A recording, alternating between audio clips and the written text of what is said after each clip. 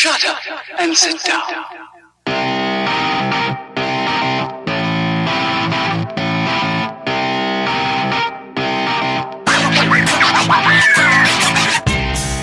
Welcome to another episode of the Superhero Movie Club, a community of superhero movie fans. All nerds welcome, but please wipe your feet at the door. I'm your comic book cultured host, Michael Maurer, joined by the movie maestro, James Schuyler Houtsma, and the scientific scholar, Matt Anderson. SHMC is your premier movie discussion podcast. Every week, we continue our journey exploring our favorite subject, superhero movies. Every fan sees the movies differently, so we gather some amateur experts to discuss certain aspects of the movie. Whether it's money, comic books, the Carpenters, music, or science, SHMC talks about it all in this week's episode. You almost kill yourself on the highway so you can ask me out and then you don't show. Then you keep my picture, but when I kiss you, you try to shove me out the door. What's going on? Don't you care about me at all, Johnny? You know you can talk to me. You can tell me anything. Please. You wouldn't believe me anyway. Try me. I sold my soul to the devil. Mm-hmm. And now I have to spare you. Spare me from what? The devil. On account I work for him. That's why I couldn't make it to dinner. Because you were working for the devil. Well, yeah. I'm his bounty hunter. But it only happens at night. Like it is right now. So tonight, you'll... I believe so. Which is why it's probably a very good idea that you run on home now. Ghost Rider. And yes, there will be spoilers.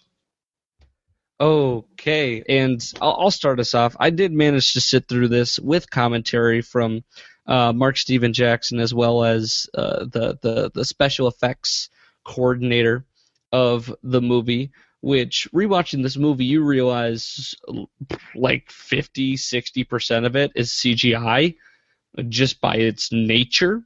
And it's not terrible CGI. It's certainly not the best.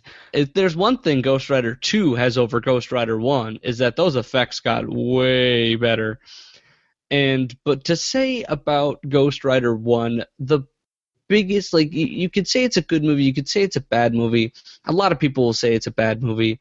And I will side with that simply because it's very bland. Not a whole lot happens that's exciting or new.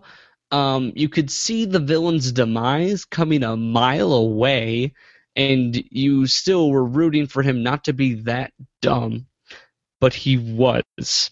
And there's no giant spectacular acting outside of, Peter Fonda did a great job, but he was only in for about 2 scenes, and Nicolas Cage did his usual Nicolas Cage thing.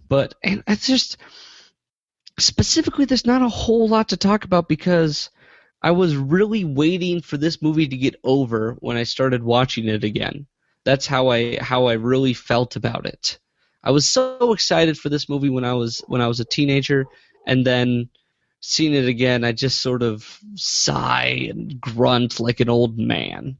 But tell me what you thought, Schuyler.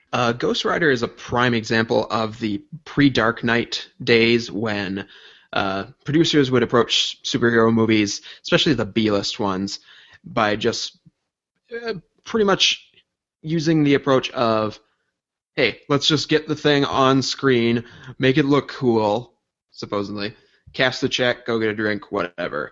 And it shows. Ghost Rider is not a particularly good movie.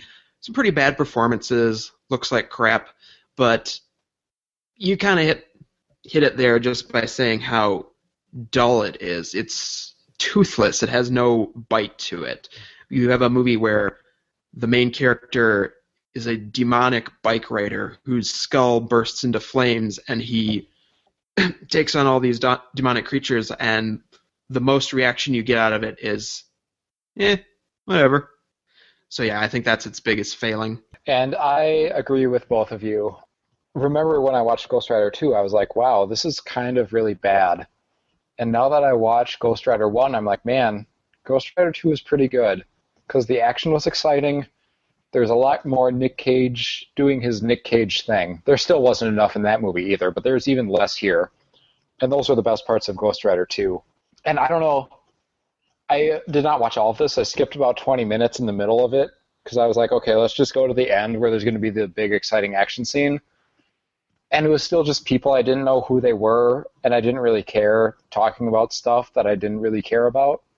And I said, wow, okay, nothing happened in those 20 minutes. So that tells me everything I really need to know to form my opinion, which is not, I'm not going to watch this ever again. Well, comparing the first Ghost Rider to the second, like you could say the action in 2 was much more exciting. It's definitely a bit more modern film, but the first one had a plot you could follow. It's a dumb action movie. I don't care about the plot. Yeah. There was too much plot in Ghost Rider. It's true. There was a whole lot of exposition dump at the beginning, which is, if you're going to do an exposition dump, that's the place to put it, I suppose, is right at the start, and not with an animated opening. The Purge of Ghost Rider 2, or the Bane of Ghost Rider 2.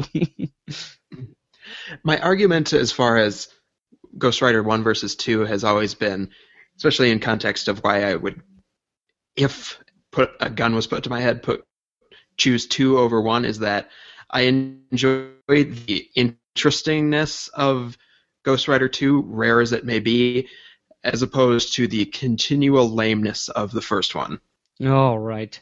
Well, let's talk about if that lameness paid out, such as since this Ghost Rider was made in this mid 2000s era of putting as many superhero movies on screen because Spider-Man and X-Men were such hits. So they felt they could just cash in on this bubble if they owned the rights to a property like Ghost Rider. But, with giving it a little production budget of $110 million, what did it put out? Well, for $110 million, I'd say it's got its money back because its domestic gross was $115.8 million. Elsewhere, it pulled in $112.9 million for a grand total of $228.7 million. So I'd say that was some change in their pocket at the end of the day. It's enough to warrant a sequel, I guess. It's obviously not Spider-Man or X-Men numbers, but yes, it did indeed bring about a sequel 5 years later. Which the sequel bombed, right? We talked about this, didn't we? Yeah, I think it did not do well. It had half the budget, I think. It had a much smaller budget than the first movie, and it made about, I think, a little bit lower numbers, somewhere in the 200 million range, which is not considered successful where it should be since it's a sequel. Right. I think by that point people kind of caught on to the the general trend of the Ghost Rider movies. Fool me once, if you will. Yeah. Oh my goodness. We're feeling a little low energy because there's so little to talk about with this movie. It almost doesn't warrant 40 minutes of our time. The sooner we get to drinking games, the better. Oh yes. Drinking game rules. Yeah. The thing about this movie was just, it's perfect for like a 13-year-old boy. I think, because that's when I saw it, and I thought this movie was awesome when I first saw it as a wee lad. But as an adult with perspective and standards for movies that really aren't deserved, you throw this movie into the dirt. I will admit that when I first saw this when I was 15, it's like, oh, it's cool, it's Ghost Rider, he's got a flaming skull, I guess. And then with every subsequent watch, it was like, oh God, what have I done? When did I like this? Oh, all right. So let's talk about some comic book characters, about some elements that director Mark Steven Jackson drew from when he also wrote the movie. So the plot of the movie mostly revolves around the origin of Ghost Rider at the very first comic, the Johnny Blaze origin, which was Marvel Spotlight number 5, and that's just the first 10-15 minutes of the movie are pretty much that comic book modified for a film sort of plot. So some characters I want to discuss. Start with Barton Blaze, Johnny's dad, who of course came about in the Marvel Spotlight number 5 comic in 1972 by Gary Friedrich, Mike Plug, and Roy Thomas. And he died in a motorcycle accident. But the thing about it, much like that happened in the movie, but the thing about it was he died when Johnny was a boy, and this led to Johnny being adopted by the Simpsons, Roxanne, Crash, and Mona.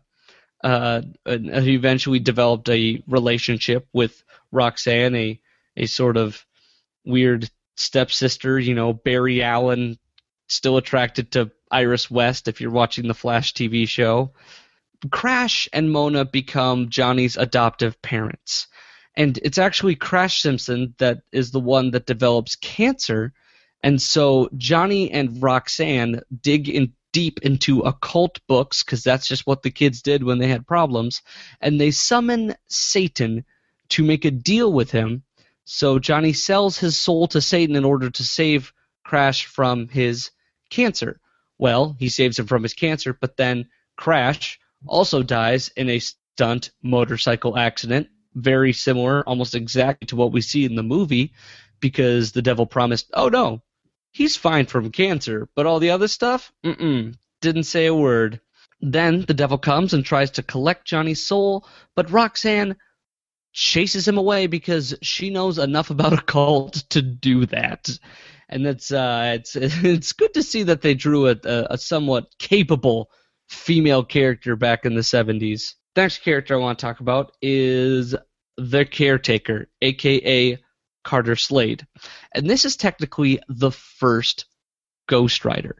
Carter Slade premiered in Ghost Rider number 1 in 1967. This is before Ghost Rider had his own sort of long-running title. This was sort of just more of a one-shot. And if you go back even further, there was a character known as the Phantom Rider that all of this Ghost Rider stuff was based on, and that premiered in 1949, back in a comic book called Tim Holt number 11, when Westerns were the big thing in comics. And what's weird is that, so they retcon Carter Slade as the first Ghost Rider, but then they change it to what is known as, they change him from a Ghost Rider and then they call him a Knight Rider, but then they realize too late Knight Riders were the names of the horsemen in the Ku Klux Klan that would perform raids. Oh, That's no. So they went, oh crap, we can't do that. So they changed him back to the Phantom Rider, at the very beginning. There's like, we're just going to call him the first Phantom Rider. And then they go, no, we already had a Phantom Rider. He's the first Ghost Rider. So Carter Slade's got a mixed up thing, and even in the movie, you didn't really get a feel for what Sam Elliott's big purpose was, because it was supposed to be a mentor, but he didn't do a whole lot of mentoring. And when the final fight came about at the end, he just left. He Ghost Ridered out and then left. What was the point of you riding with him to Santanaga? Where the hell was that? San Vazana? Oh.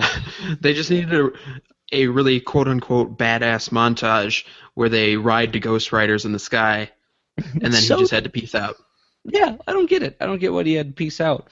Next character is Mephisto, Peter Fonda's character, or Mephistopheles, also known as the Devil, but more specifically known as Mephisto in the Marvel Universe. He premiered in Silver Surfer number 3 in 1968 by Stan Lee and John Buscema. And originally, Mephisto was just a demonic villain that tortured Silver Surfer. He was the Silver Surfer's antagonist. But over time, Mephisto develops into this villain that is the broker of death in the Marvel Universe. When a character dies, heroes go and try and make a deal with Mephisto. The first deal that Johnny Blaze made in his origin comic book was originally not supposed to be with Mephisto. It was supposed to be with actually Satan. But in the future, they retconned it so that Mephisto was the one, disguised as Satan, buying Johnny's soul from him.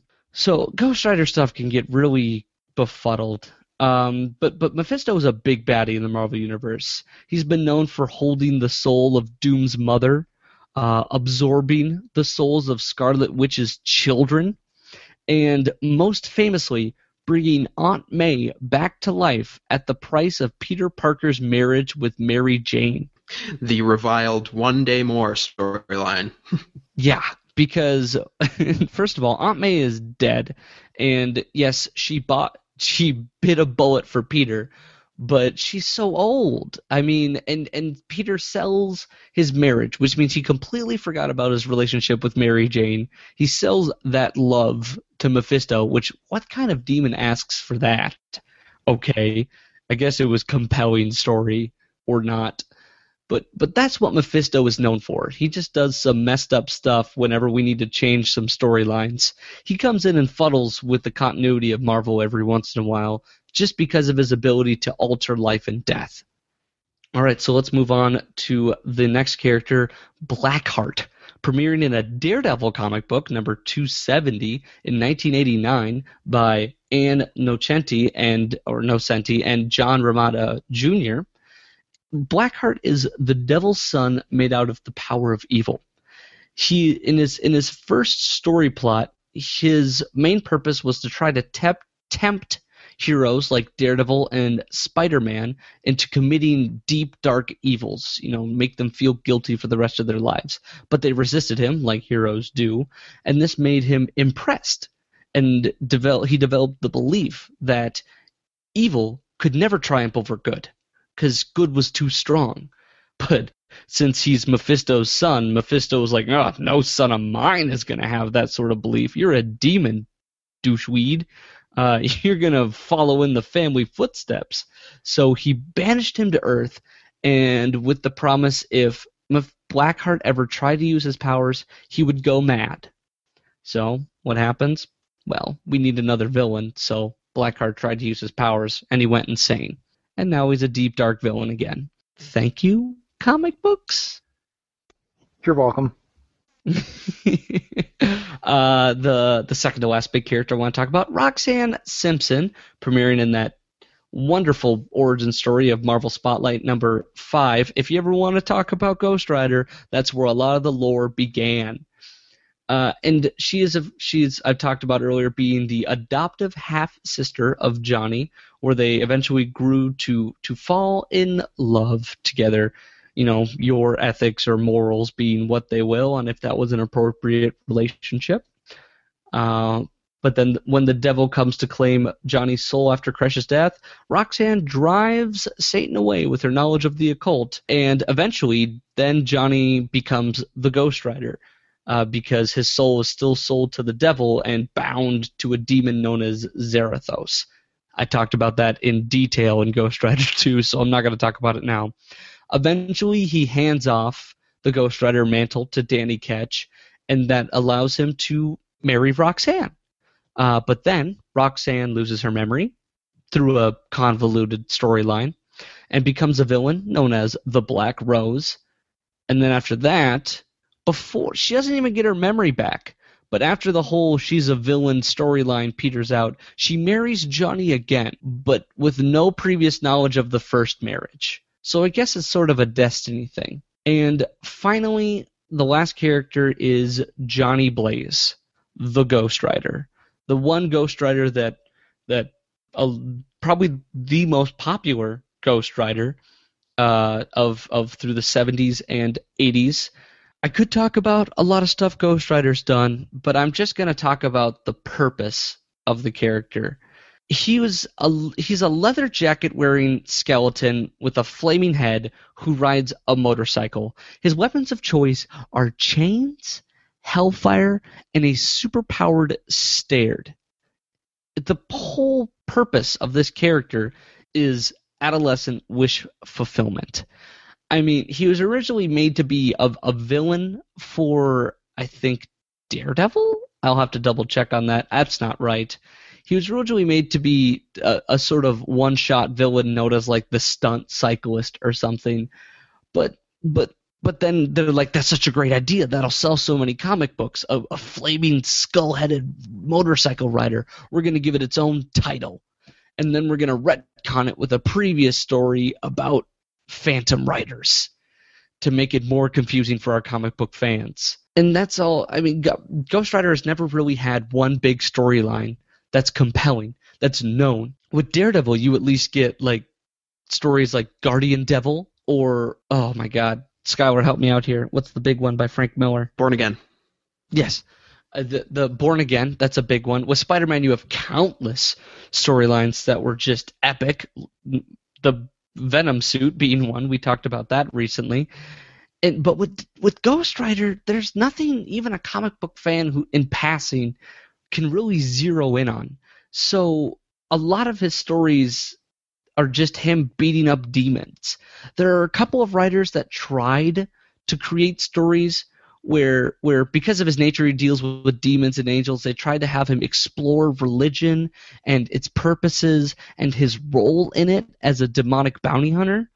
But those stories got watered down by editors because they were too controversial. So in the end, we have to accept that Ghost Rider is just a badass. That's all he was made to be. It's not much deeper than that. He just looks really cool. And if you're a teenage boy, like I was, I used to think Ghost Rider was one of the coolest dudes out there. But eventually you want more out of your story than just flashy fire and skulls. And he doesn't provide. So that's all I got to talk about with the comic book section. Skylar, send me off with some surly tunes. Some surly tunes indeed. All right, music for Ghost Rider, the first one, is done by a chap known as Christopher Young, who we recently talked about as having done the music for Spider-Man 3. This time around, Christopher Young, his music combines the gothic religious aspects of the whole demonology thing. So basically when I say that, I mean lots of huge choruses. Are we going to get some Gregorian chants? Oh, yes, we are. Right down the line. Yes. And then it mixes that in with the old Southwest kind of sounds you might expect with a town called San Venganza. So first of all, let's take a quick listen at the main theme, which is Ghost Rider.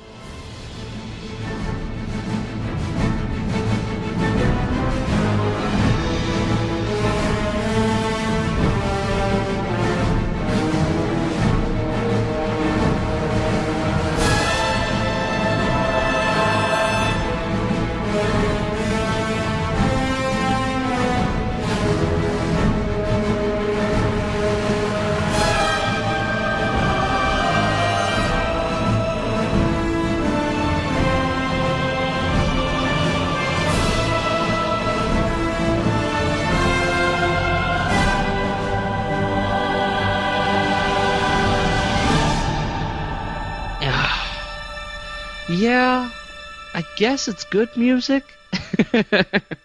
It's just not distinctive. Right. Ghost Rider and Ghost Rider 2, very different movies. The music for Ghost Rider and Ghost Rider 2, very different music. Worlds apart. Right. Go and listen to our Ghost Rider 2 episode if you have not yet, and just listen to the music section because there are some phenomenal. Maybe phenomenal is the wrong word. Ben, help me out here. How would you describe the music to Ghost Rider 2 Spirit of Vengeance? Fucking badass, balls to the walls. It's so good. Very much what it was. It's so good. I don't know if good is the right word either. It's very special. It's very attuned to its own thing. Whereas this is Christopher Young. I mean, I can hear it, mostly because we're so close to Spider-Man 3 with our recording here. No, there's definitely a lot of, connective tissue between the two. Marvel characters at Sony. Duh. He probably wrote the scores for both of them within a 4 to 5 month period, so that can kind of bleed over as well.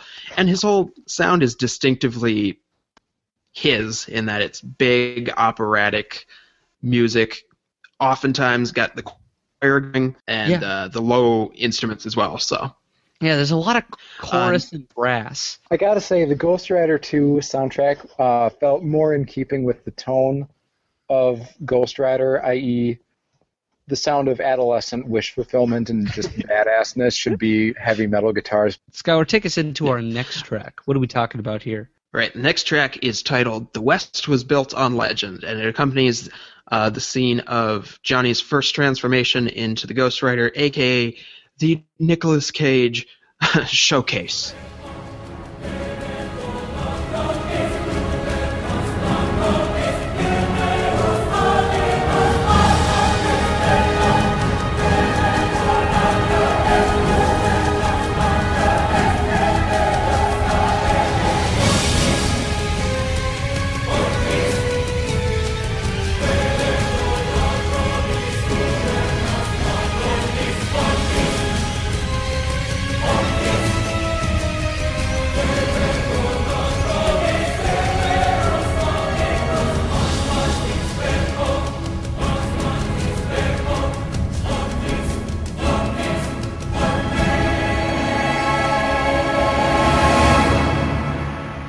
Dude, what was that? I mean, I didn't get a feel of any of that in any scene in the movie.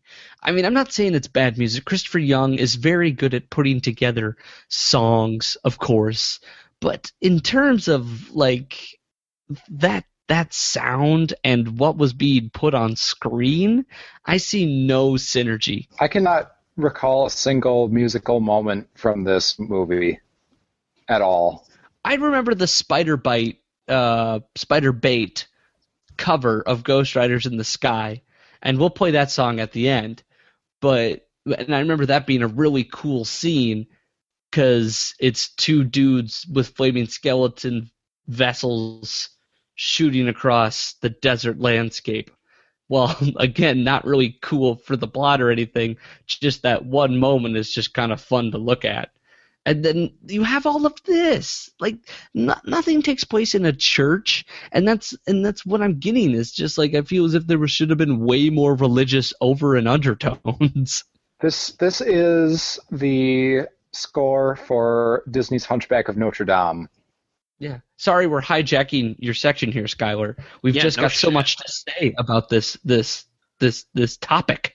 So movie scores can either elevate a bad movie, perform online with a good or bad movie, or sink a good movie. This, I think from what you guys are saying, it sounds like there are some key different views on both the director's approach to this material and the composer's. Entirely possible. Music itself, it's not bad, but if it doesn't line up with what you guys are seeing on screen, that's perfectly understandable as well. Well, I'm expecting more. I want the sound of a motorcycle. I want maybe some chains rustling. What I'm getting is Hunchback of Notre Dame. Ben's right. That's what we're getting. We're getting this Hunchback. Just like the movie, this lines up perfectly with that the olden days superhero score where it's like, just make it sound superheroic and whatever. With a hint of demonic, I guess. The score feels perfunctory. Like, oh shit, we need a score for this movie. Okay. Christopher Young can do one pretty quick. Let's get him on the job. He's inexpensive. Is he? Is he? we already blew our entire budget deciding to not finish these special effects, so... I think whoever they got to compose Ghost Rider 2 was inexpensive, but they put their heart into it. And, cared. All right. What's the last track, Skylar? I'm so sorry. We're so upset with this music. Right, we need you to guide us like a shepherd. No, what you guys need is some tissues and a little therapy time for this movie score that just didn't fit your didn't pan out the way you think it was gonna. No. Last track is, Tissues and therapy time. last track is San Venganza, which is the example of the old West Mex type of music I was referencing earlier. Trumpets, a little bit of guitar strumming, the works. Let's take a listen.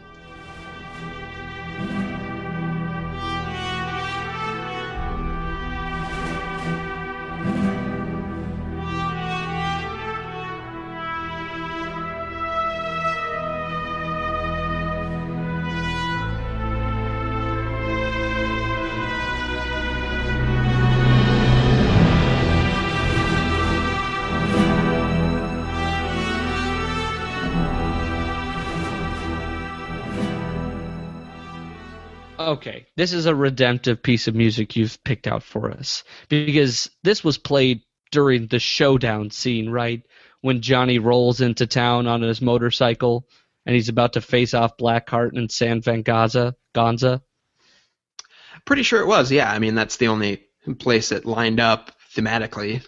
Because this is showdown music, and this is definitely a showdown scene that we got before it turned into whatever that final scene was supposed to be. In an anticlimactic non-fight. Oh, yeah, that. Well, he shot him. That transforming his shotgun into a pretty awesome Ghost Rider shotgun was neat, but that was about 3 seconds of the 15 minutes that needed to be fulfilled with cooler stuff. Right. Only acceptable for 13-year-old boys.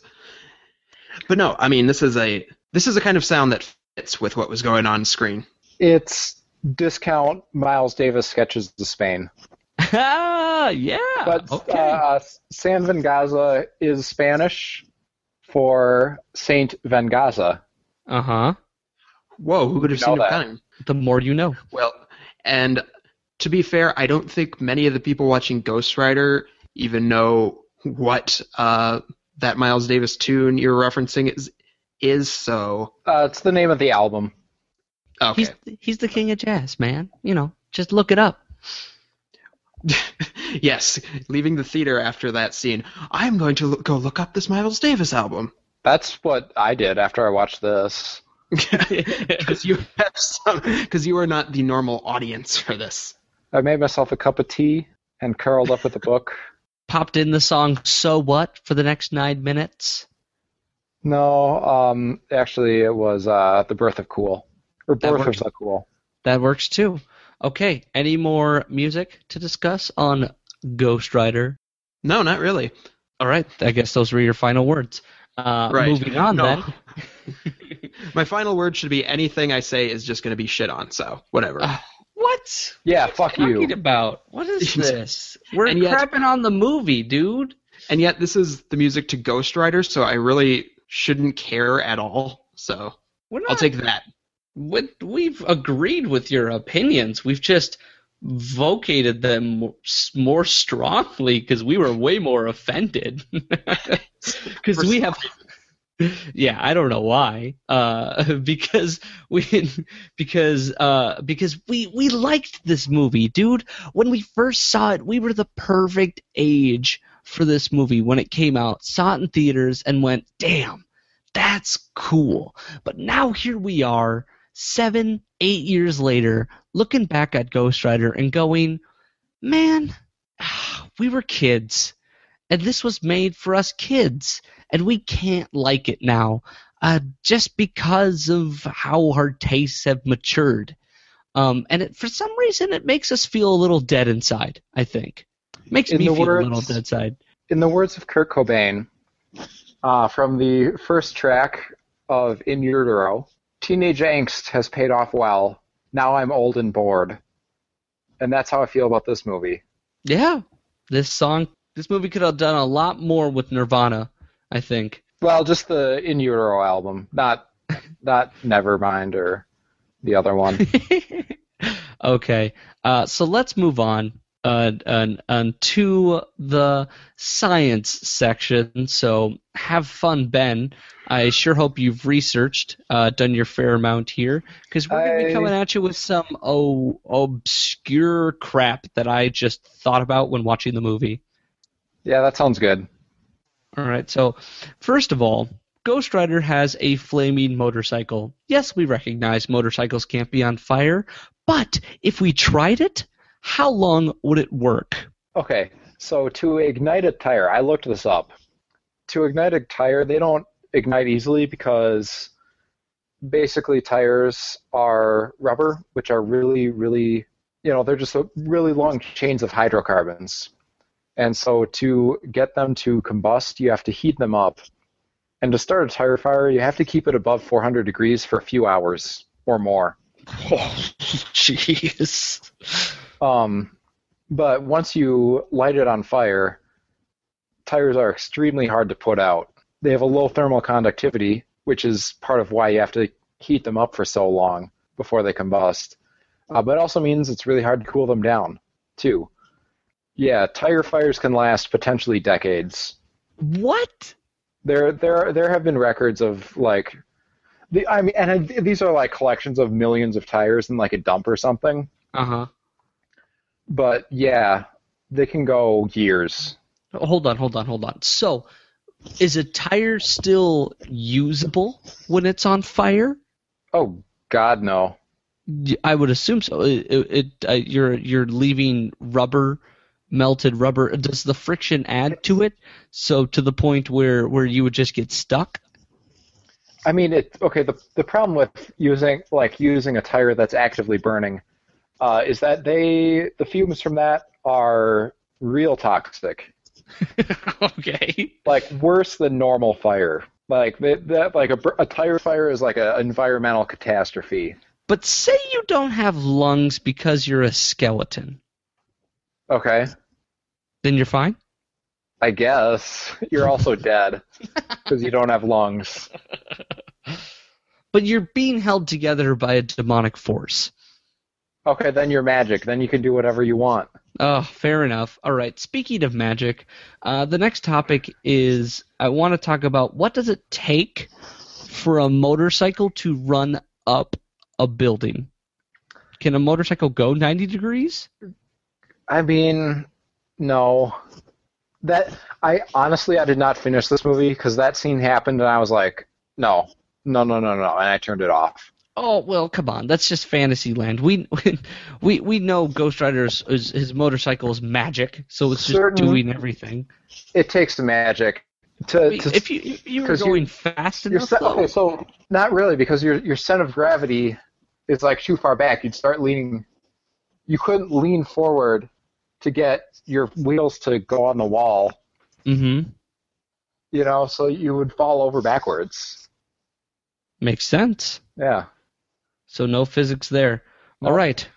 Finally, one more topic I want to talk about then, and it's the big one, which is stunt cycling. All right.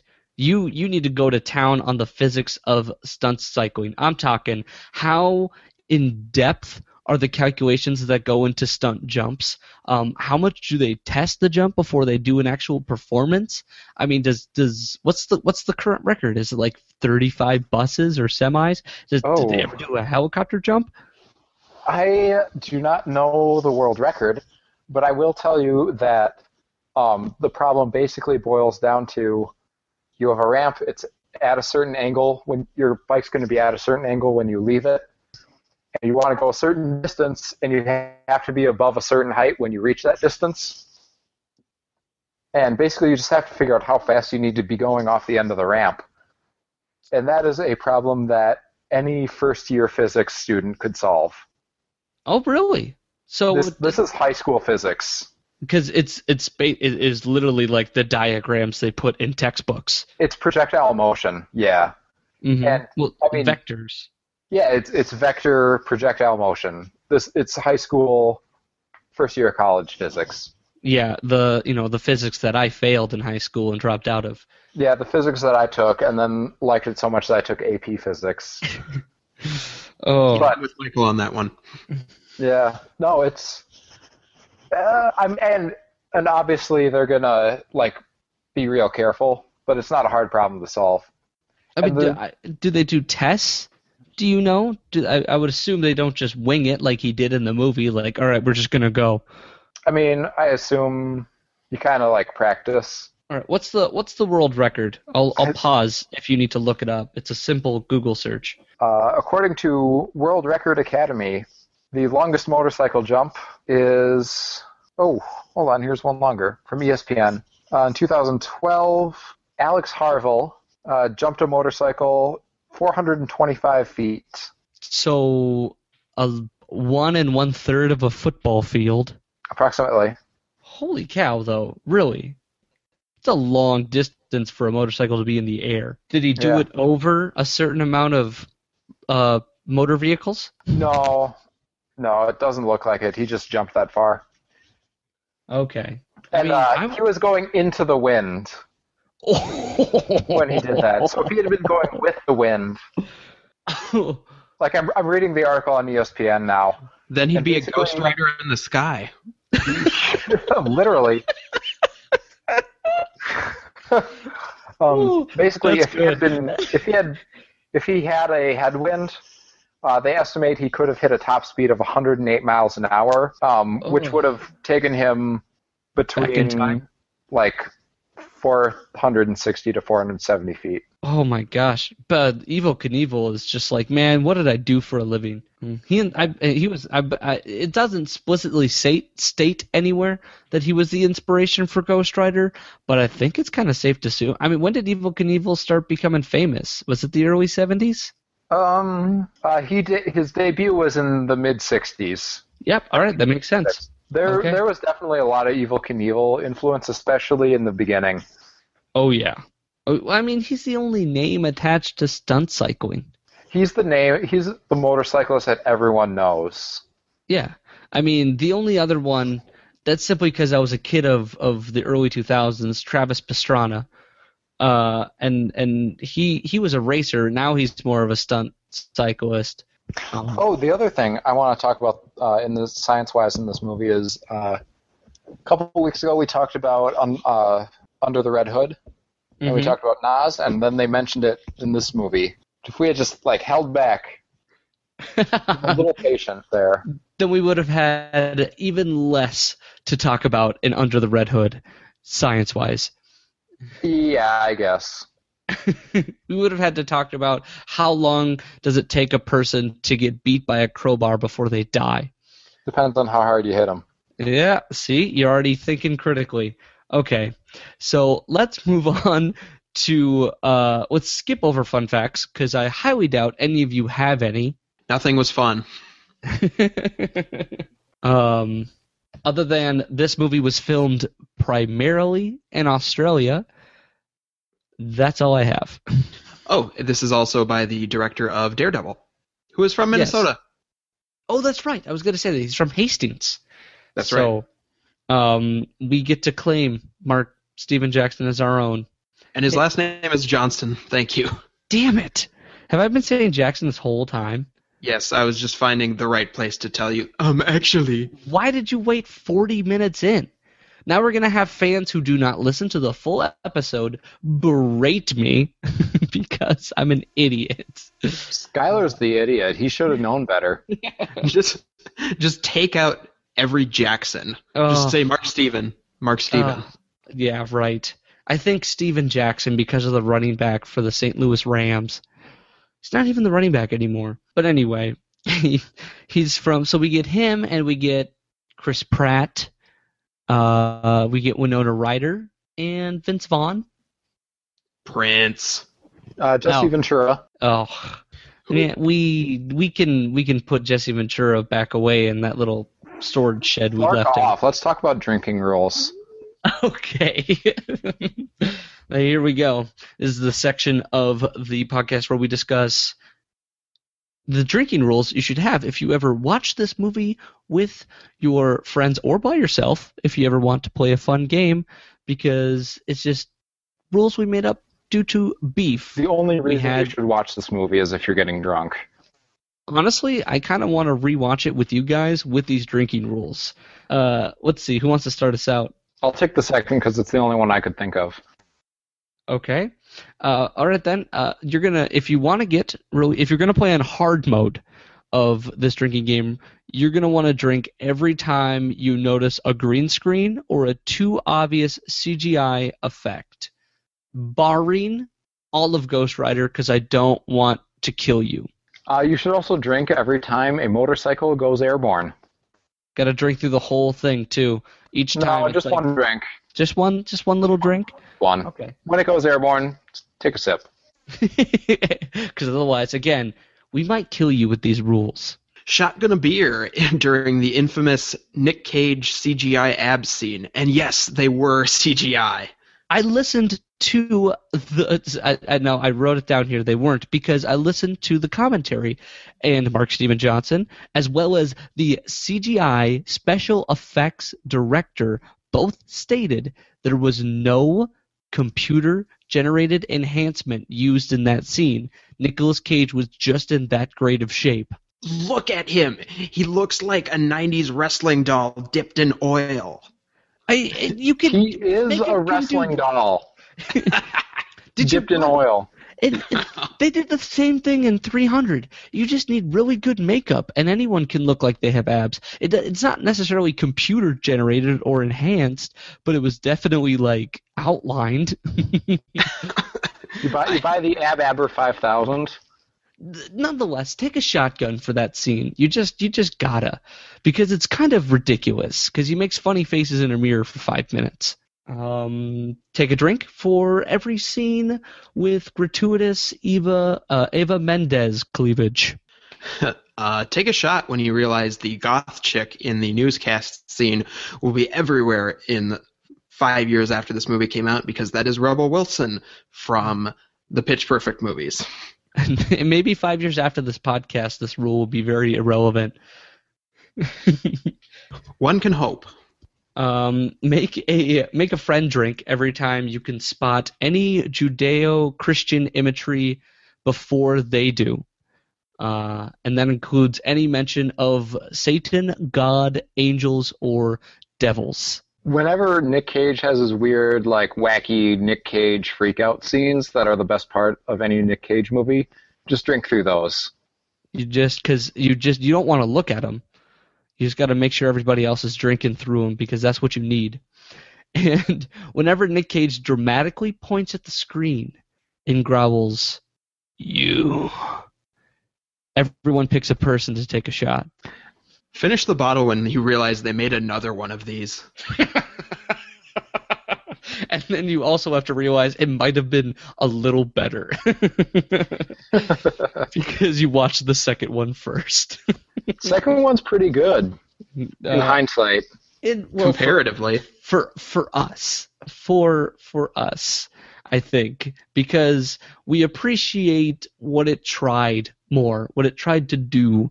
Because it didn't try to be an action movie that had a plot and was meant to be like a diehard of superhero movies. It tried to be Crank of Crank's too high voltage. Yes. Mostly because it was made by the same people, but still, there's very few action movies you can really tie to Ghost Rider 2 other than movies like Crank. This movie failed because it had tried to have a plot. That's so sad. Yeah, the whole drawing point for Ghost Rider 2 was oh hey, Neville Dean Taylor shot these action scenes on high-speed roller skates, as opposed to oh wow, this movie has a really good story. Oh, I love how we just get so bored with this first one that we just got to talk about how excited we got when we talked about the second one. Oh. Looks like that's going to wrap it up today, Superfans. Superhero Movie Club is recorded and produced by Triup Cop Productions. If you like what you hear, show us your support by rating us on iTunes. We haven't got a new rating since like June, and I've been saying this every week for God knows since June at least. God knows how long. And what's it take, guys? I can't give you money over the internet. First of all, I don't have it. Second, I don't know how to do it. What's it take to motivate you to just, if we know you're out there, we know you listen to the show, rate it on iTunes, damn it. That's all you got to do.